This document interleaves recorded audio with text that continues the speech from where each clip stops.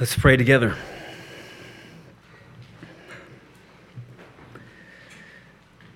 Our Father, we do anticipate when we will praise your faithfulness of old in the life to come, and we are grateful for weekly occasions to do it now in this life together with your people. So, Father, we pray that you would meet us now through your word, stabilize our souls by filling them with Christ by your Spirit. And Father, I pray that you would loosen our love for this world and for the trappings of this life, and instead give us a greater still anticipation and deep longing for eternity, for the return of Christ. Fit us, Father, for your kingdom. In Jesus' name, amen. Just over a year ago, I had a conversation with a student who was a college student here in Louisville who was doing the deciding on a church thing, and he was considering Kenwood among some of his options. And it was clear he was leaning against it, which is totally fine. This is not the church for everyone. There are so many good churches in Louisville. But when he listed some of the things factoring into his decision, he commented that he thought Kenwood was too ideal, meaning, I think, that he perceived things to be too easy and therefore not very real. And I didn't say this at the time, but what I was thinking was, I think that means you just haven't been around very long and you don't know very many people. No church is spared from the realities of life or from the effects of sin. And frankly, this week has been a reminder of this in the lives of many of us. So I hope nobody here is under the impression that people at Kenwood don't suffer, that there's no one in here right now suffering. Just let me give you an idea of some of the things going on in the lives of our people. And these are things that I talked about with people or heard about this week. So within the last 7 days, a member whose mother received a grim cancer diagnosis, someone losing a job with no warning, a member going through a sustained period of darkness that makes it hard to function, someone watching his parents' marriage of 30 years crumble because of infidelity, marriages either in a state of repair or a state of emergency. And those are things from this week. And those are just the things that I know about. There are so many more. So, sure, by God's mercy, I think we're a healthy church. There's no high-level dysfunction that people need to endure, I hope. But we live in a fallen world. We are all sinful. We live around sinful people. You have sinful pastors. And bad things happen. We're not exempt from trials and from suffering. So some of us are in the middle of a trial right now, like this morning. Some of us are on the cusp of one, and we don't know it yet. And all of us know someone who is right in the middle of one. So I think it's worth taking some time to think about these matters. So please turn to 1 Peter chapter 1 in your Bibles. If you don't have one, you can grab the one in the pew in front of you. So 1 Peter chapter 1. We'll be in verses 6 through 9. And in those verses, 6 through 9, Peter gives us a condensed theology of trials that can be summed up this way. The grief of trials, in verse 6, the genuineness of faith, in verse 7, and the glory of Christ, in verses 8 and 9. So the grief of trials, the genuineness of faith, and the glory of Christ. So we're going to start in verse 6, which may seem like a strange place to start in this passage, so let me kind of get us into it. Peter begins this letter by describing the miracle of salvation. So starting in verse 3, if you want to follow along, I know Jim read this earlier, but I'm going to read this part again. Starting in verse 3, Peter says that God has caused us to be born again to a living hope through the resurrection of Jesus Christ from the dead, to an inheritance that is imperishable, undefiled, and unfading, kept in heaven for you, who, by God's power, are being guarded through faith for a salvation ready to be revealed in the last time. So if you're a Christian, you have been born again. And with your new birth comes an inheritance. And what Peter says is that this inheritance, your salvation, is locked away in heaven for you. And just as sure as Jesus rose from the dead, it's going to be kept there, secure in heaven while you live here by faith. So that's why Peter begins verse 6 the way he does, when he says, "In this you rejoice." So your future is guaranteed, and in this, he says, you rejoice. And it's one of those statements that it just sounds like a description of something that's true, but it chastens us a bit. It's a standard that he's setting. He expects that Christians will be glad to be Christians. And that's what leads us into our first point of our passage, the grief of trials. So after looking ahead to the future, Peter, he comes back, he re-enters the present in verse 6. "Though now, for a little while, if necessary, you have been grieved by various trials." So now, for a little while, he says. And this is not Peter demeaning the duration of our trials. A little while may mean the entirety of your life. I think of someone like Joni Eareckson Tada, a Christian woman, author who was paralyzed from a diving accident when she was young. For a little while lasts a very long time for some people. It might not be till we cross over that the little while ends. But one day, regardless of the duration here, one day it will feel like a little while. Compared to forever, this life is made up of a series of afflictions that are both light and momentary. And the more the years roll on for us, the more the afflictions we endure, the more this little while makes sense. And the more we'll understand what Moses said in Psalm 90, when he said that our years, they come to an end like a sigh. The years of our life are 70, or even by reason of strength, 80. Yet their span is but toil and trouble. They are soon gone, and we fly away. That's just the psalmist's way of saying, now, for a little while, you will endure various trials. And you begin to see why Peter assumes that we rejoice in our future salvation. The more things we are forced to endure here, the more fleeting this life feels, and the better our future looks. And I think the opposite is also true. At least it's true for me. The more cushy and comfortable this life is, the more permanent it feels, and frankly, the more permanent I want it to be, and the less eager I am for what's to come. But then Peter includes this interesting little clause, if necessary. Well, this is helpful because for something to be deemed necessary, someone has to be deeming it necessary. It requires a person to be deciding whether something is necessary or not. So we are not at the mercy of some impersonal force in the universe. We're not victims of fate. We are children of God. And the trials that come into our lives happen ultimately because God has deemed them necessary. To go further, every little thing that happens to us happens because it has been deemed necessary by an all-powerful, all-loving, and all-wise God. And I don't know about you, but he's the only person I would trust to decide what's necessary for me, for my family, for our church. So if you belong to him, then anything he deems necessary for you, he does so out of love. It's because he loves you and because he has your good in mind. Think about that. If you're a Christian, God has never done anything for you that didn't have your eternal good in mind. He always has your best interests in mind, and he gets to define what those interests are. And I know that there are things we endure that make that hard to believe. I don't want to be glib about that, and I don't know what everyone here is walking through. So if you're thinking that there's just no way that God is acting in my best interest right now, I just want to encourage you to just try to trust him.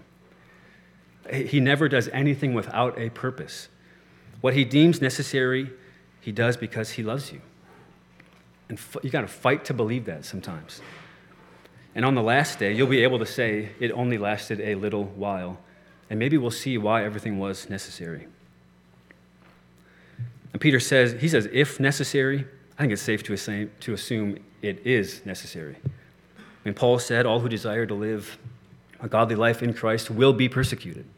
And the writer of Hebrews says the Father disciplines those he loves.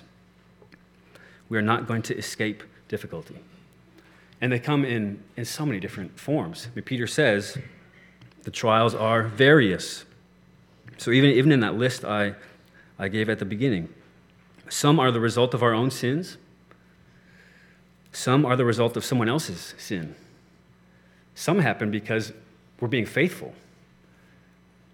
And then some are just completely outside of our control.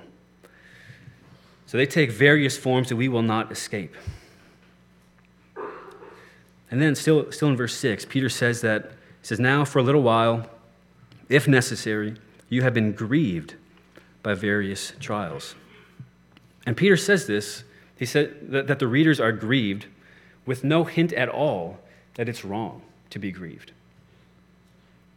And that's something that I hope we all know and believe. It isn't wrong to feel grief in response to trial. The people respond differently, and our personalities play into it. But I'm afraid that some people think that to express grief or even to feel grief is somehow sub-Christian. And they think that if they say something about their difficulty, they need to immediately reaffirm God is good and it's going to be okay. And we want to believe those things all the time, that God works all things together for good. But we don't need to skip over sorrow to get there. If you're in pain, that is okay. It is not sinful to admit hardship in the middle of trial. In fact, I don't think it honors God to pretend that trials don't affect us. I think it does honor God when we admit something is very difficult, but we're going to trust him with it. I think that honors God. And as Christians, our grief cannot be without hope, but neither can it be without honesty. When someone is in the valley of the shadow of death, it does them no good to close their eyes and pretend they're not there. It's better to say, I'd rather not be here, but I know you're with me. And I think this fear or apprehension that people have of admitting grief comes from a couple different things. One is a belief in a soft prosperity gospel. Not a full-blown do good things and God will make you healthy, wealthy, and wise kind of thing, but a softer version that says, if you love God, your life will be good all the time, or even most of the time. I know we would never say those things, but I wonder how many of us beneath the surface believe those things. And then when difficulty comes, we're afraid to admit it, because to admit it would be to admit that maybe we did something wrong, maybe we're not in the right. Well, don't tell that to the early church. And don't tell that to the millions of Christians suffering around the world right now who are loving the Lord their God with all their heart, soul, mind, and strength. So if that kind of love God and things will be good message is in your soul or in our midst, we need to reject it. And a second factor, I think, that plays into this fear of feeling or expressing grief comes from the people around us, frankly. If we think the people around us don't care about or don't want to hear about our issues, we're not going to admit our issues when we've got them. So I say this as a call to all of us in this church. If you're put off by weakness, and if you would rather not deal with other people's issues and trials, then you cannot fulfill the law of Christ, which calls us to bear one another's burdens. And if you're put off by weakness, you probably wouldn't have liked the Apostle Paul. And if you find sorrow and grief distasteful, just remember that Isaiah described Christ as a man of sorrows, well acquainted with grief. That's our Jesus, well acquainted with grief. And the writer of Hebrews says that he sympathizes with us in our weakness because he felt it. So let's strive to do the same with each other, to sympathize with each other, because it's going to come. Various trials are going to find you.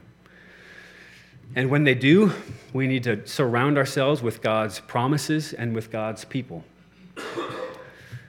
And then honor God by expressing your grief in hope. He is near the brokenhearted, and he is made strong in weakness. So that's the grief of trials. Verse 7 explains one of God's purposes, and that's to produce the genuineness of faith. The verse 7 says, so that the tested genuineness of your faith, more precious than gold that perishes though it is tested by fire, may be found to result in praise and glory and honor at the revelation of Jesus Christ. So when God brings suffering, he does it so that our faith is tested and shown genuine. Well, how do trials do that? How do they accomplish that? Well, they do it by revealing what's beneath our faith, what we're standing on. When Jesus said that a storm will reveal whether a house has been built on rock or on sand. And trials do the same. They reveal whether our faith has a backbone or whether it's just reflecting our circumstances and going up and down with them. Then Peter says that a genuine faith is more precious than gold. It's fascinating. I mean, this was written 2,000 years ago. It's fascinating to think how gold has been considered so valuable for so long. The psalmist, think of Psalm 119 last week. The psalmist says he loves God's word more than gold, even much fine gold. Think of Solomon's temple, which was covered on the inside with gold. Countries used to, including ours, back their currency with gold because it has been so valuable. And in Kentucky, gold is a big deal, of course. I found out, in fact, that Fort Knox here in Kentucky is home to 2.3% of all the gold ever refined in human history. That is astounding. And the level of security shows just how valuable it is. So according to one authoritative source named Wikipedia, the facility where this gold is kept is protected by alarms, video cameras, microphones, minefields, barbed razor wire, electric fences, heavily armed guards, and the Army units at Fort Knox, including unmarked Apache helicopters, and on and on. You're not getting in. And if you do get past all those things, the door at the vault is 21 inches thick. So you got a 2-foot door that is resistant to drills and torches. And the thing weighs 20 tons. The door weighs 20 tons. You're not getting into that place because gold is that precious. And yet Peter's point is that a genuine faith is more precious than gold. It's more precious because it lasts longer. It lasts forever.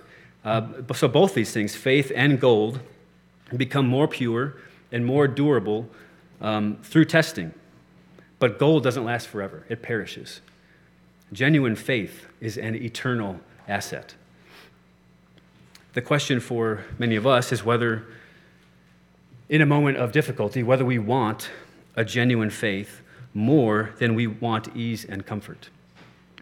Because that's going to determine how we respond to the fire, to the testing. Can we believe in the middle of difficulty that God is refining us? And can we believe he's accomplishing something of eternal value? And this is where I, just to be honest, fail far too easily. Difficulty strikes, even on a small scale, and I immediately just start hoping for circumstances to change. And I don't count it all joy. And I don't immediately think, God is making my faith genuine through this. But that's where we need to go. That's what we need to preach to ourselves. We need to trust that God is fitting us for eternal life by breaking our attachment to this one. So that's what God is up to with our trials. If he deems them necessary, it's for the purpose of testing our faith and making it genuine. We're never going to know all of God's purposes, especially in the middle of trials.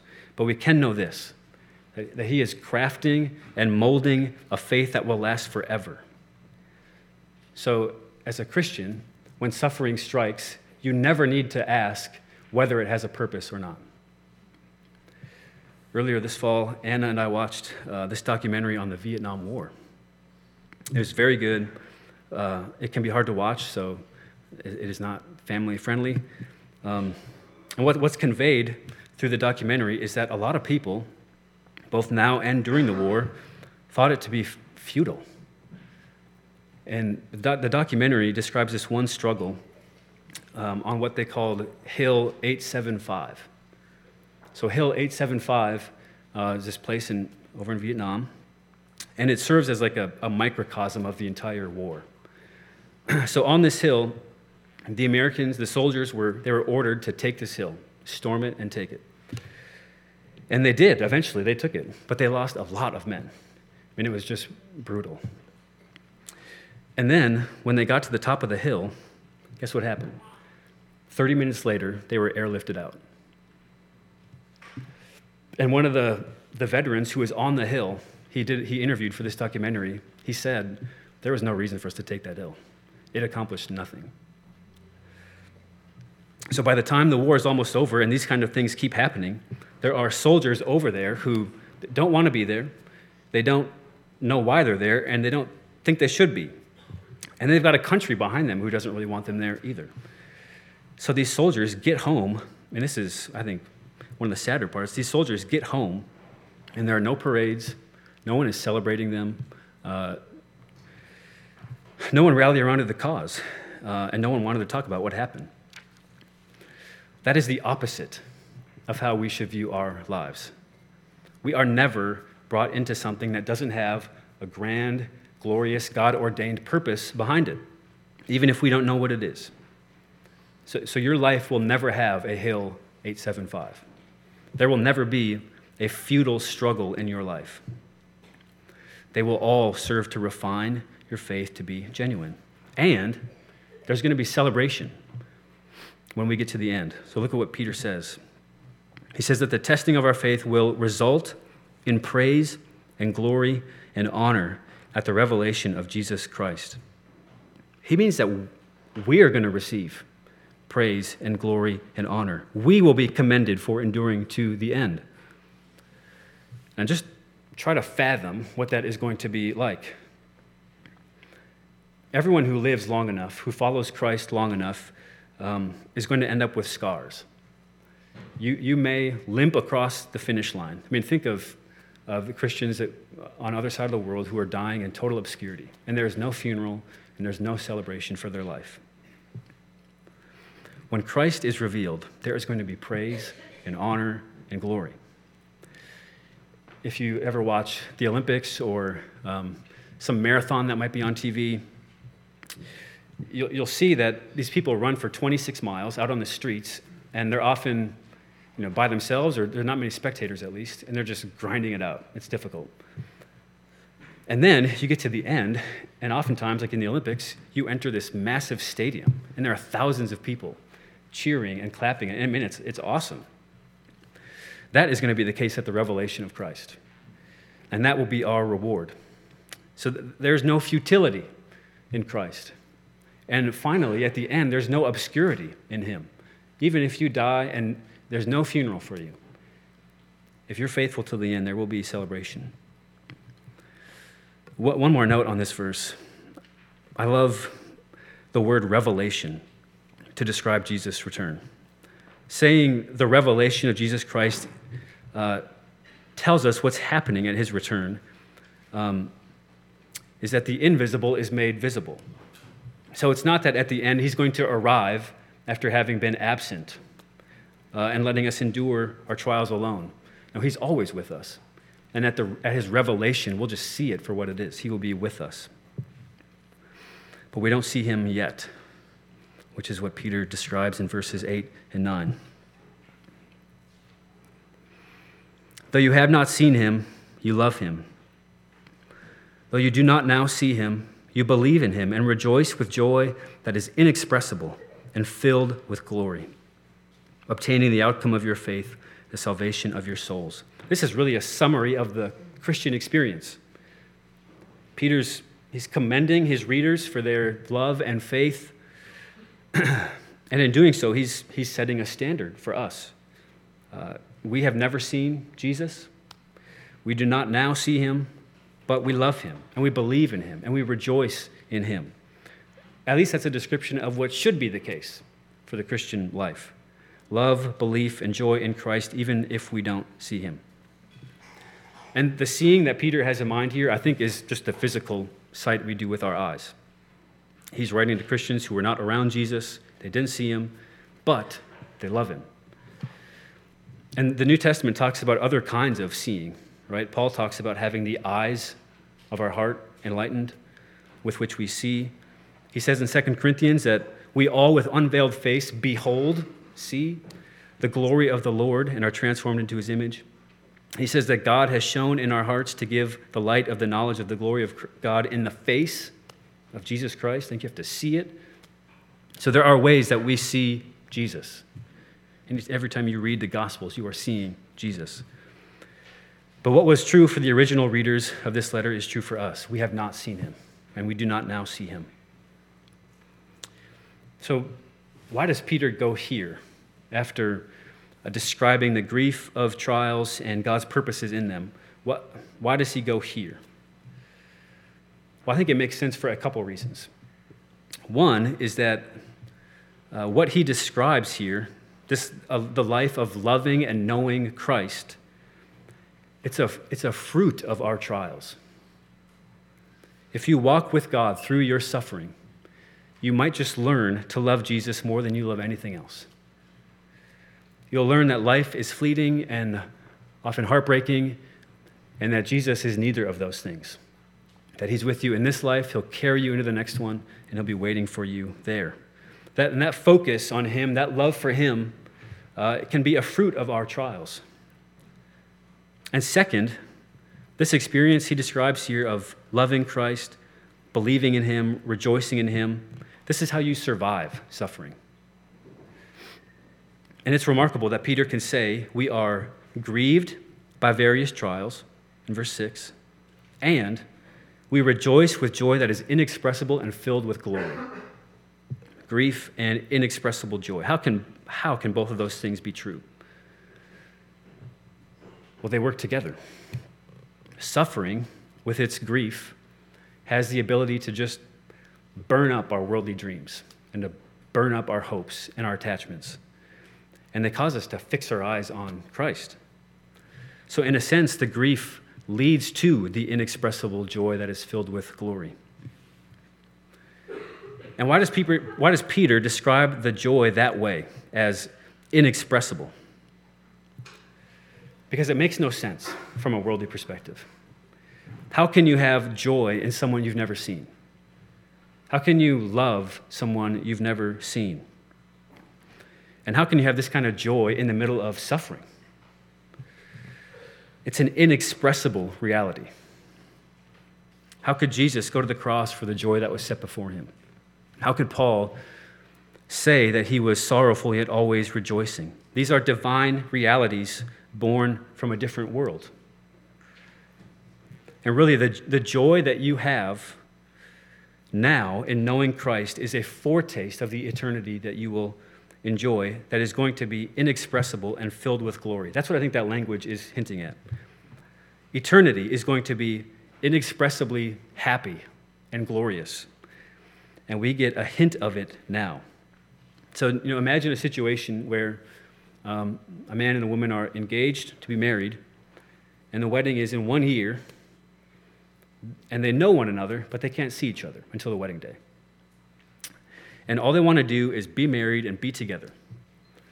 In that situation, wouldn't the anticipation for that day sort of work its way back and influence the day-to-day living until then? Wouldn't it make the distractions less distracting? That's how it is with this joy that's inexpressible and filled with glory. This joy that we feel in knowing Christ it's not just a general happiness or optimism. It's a foretaste of what eternity will be like.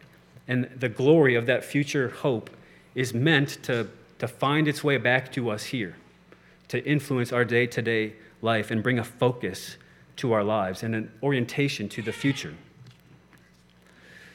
And this joy, Peter says, will lead you, verse 9, it'll lead to you obtaining the outcome of your faith, the salvation of your souls. So the love, the belief, the joy that carries you through this life will lead to you obtaining the salvation of your souls. I bet that some of us read what Peter says here, though you don't see him, you love him, you believe in him, you rejoice in him. I bet some of us read that and think, I want that to be true more than it is true. I don't love him as I ought. I don't trust him as I should. I don't rejoice in him the way I should. And none of us could ever muster the love he deserves. But God designs our suffering to take us there, to stir up more love for Christ, more trust in him, more joy in him. Our eyes will never be too full of the glory of Christ.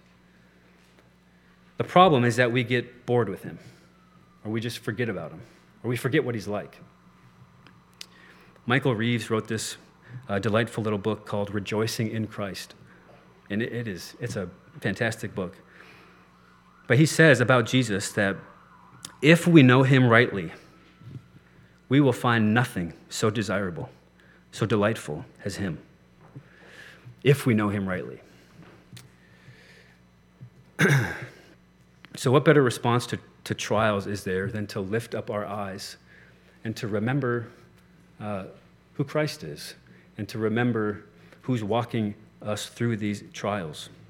So let me attempt to remind you who Jesus is and what he's like. Because if we see him rightly, we will respond rightly in faith and joy and love. He's the good shepherd, and nobody can snatch you from his hand. He's the great I am, who is the same yesterday, today, and forever. He's the one who welcomes children and who casts out hypocrites. He was there when the universe began, and he upholds it now by the word of his power. He has no imperfection, and yet he sympathizes with our weaknesses. He is wisdom in flesh, power in person, humility in human form. He is the defeater of death and the conquering king. And he is now interceding for you, so that every prayer you lift up in the middle of your pain, he is there to take it and make your plea for you. We don't see him, but we love him. How could we not? We don't see him, but we believe in him, because how could we not? Who is so trustworthy as him? And if it takes trials of various kinds for us to see him more clearly, then we trust God to do what he will. So if you're here and you haven't willingly submitted your life to Christ, then ask yourself, where else are you going to find someone like this? Where else are you going to find someone who's willing to die for you and then extend forgiveness to you and then offer you joy that is inexpressible and filled with glory? I'll just answer the question for you. Nowhere. You're not going to find that anywhere. So if you'll admit that your sins need forgiveness, and if you're willing to turn from those sins and embrace him, all he offers, eternal life can be yours. You know who never seemed to get bored of Jesus? Charles Spurgeon. Michael Reeves, in that book I mentioned, he describes Spurgeon's last Sunday, his last sermon, as the pastor of Metropolitan Tabernacle in London. He'd been there for about 40 years. And at the beginning of his ministry, Spurgeon had committed or declared that he wanted his ministry to be defined by a service of Christ and a glorifying of him. And his last sermon, 40 years later, he said, "It is heaven to serve Jesus. He is the most magnanimous," meaning generous. He's the most magnanimous of captains. There never was his like among the choicest of princes. He is always to be found in the thickest part of the battle. The heaviest end of the cross lies ever on his shoulders. If he bids us carry a burden, he carries it also. That's who he is. And no matter what kind of trial he deems necessary for us, he won't leave us to fend for ourselves. He will enter the fray with us. And he's going to construct our paths in a way so that eventually we will look only to him for such sustenance.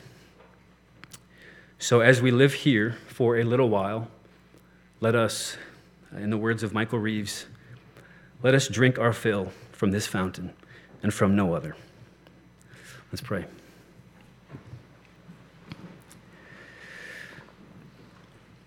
Our Father, we thank you for being so utterly trustworthy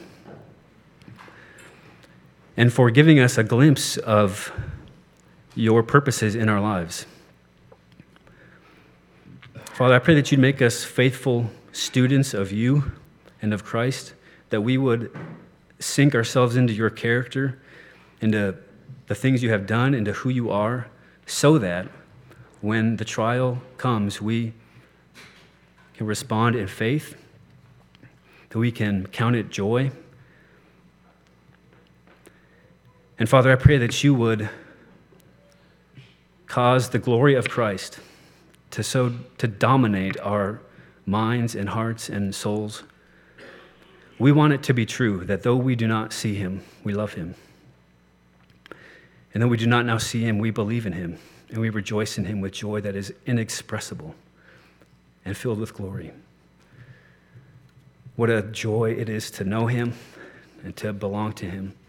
Keep us, Father, in him, despite ourselves, we pray in his name. Amen.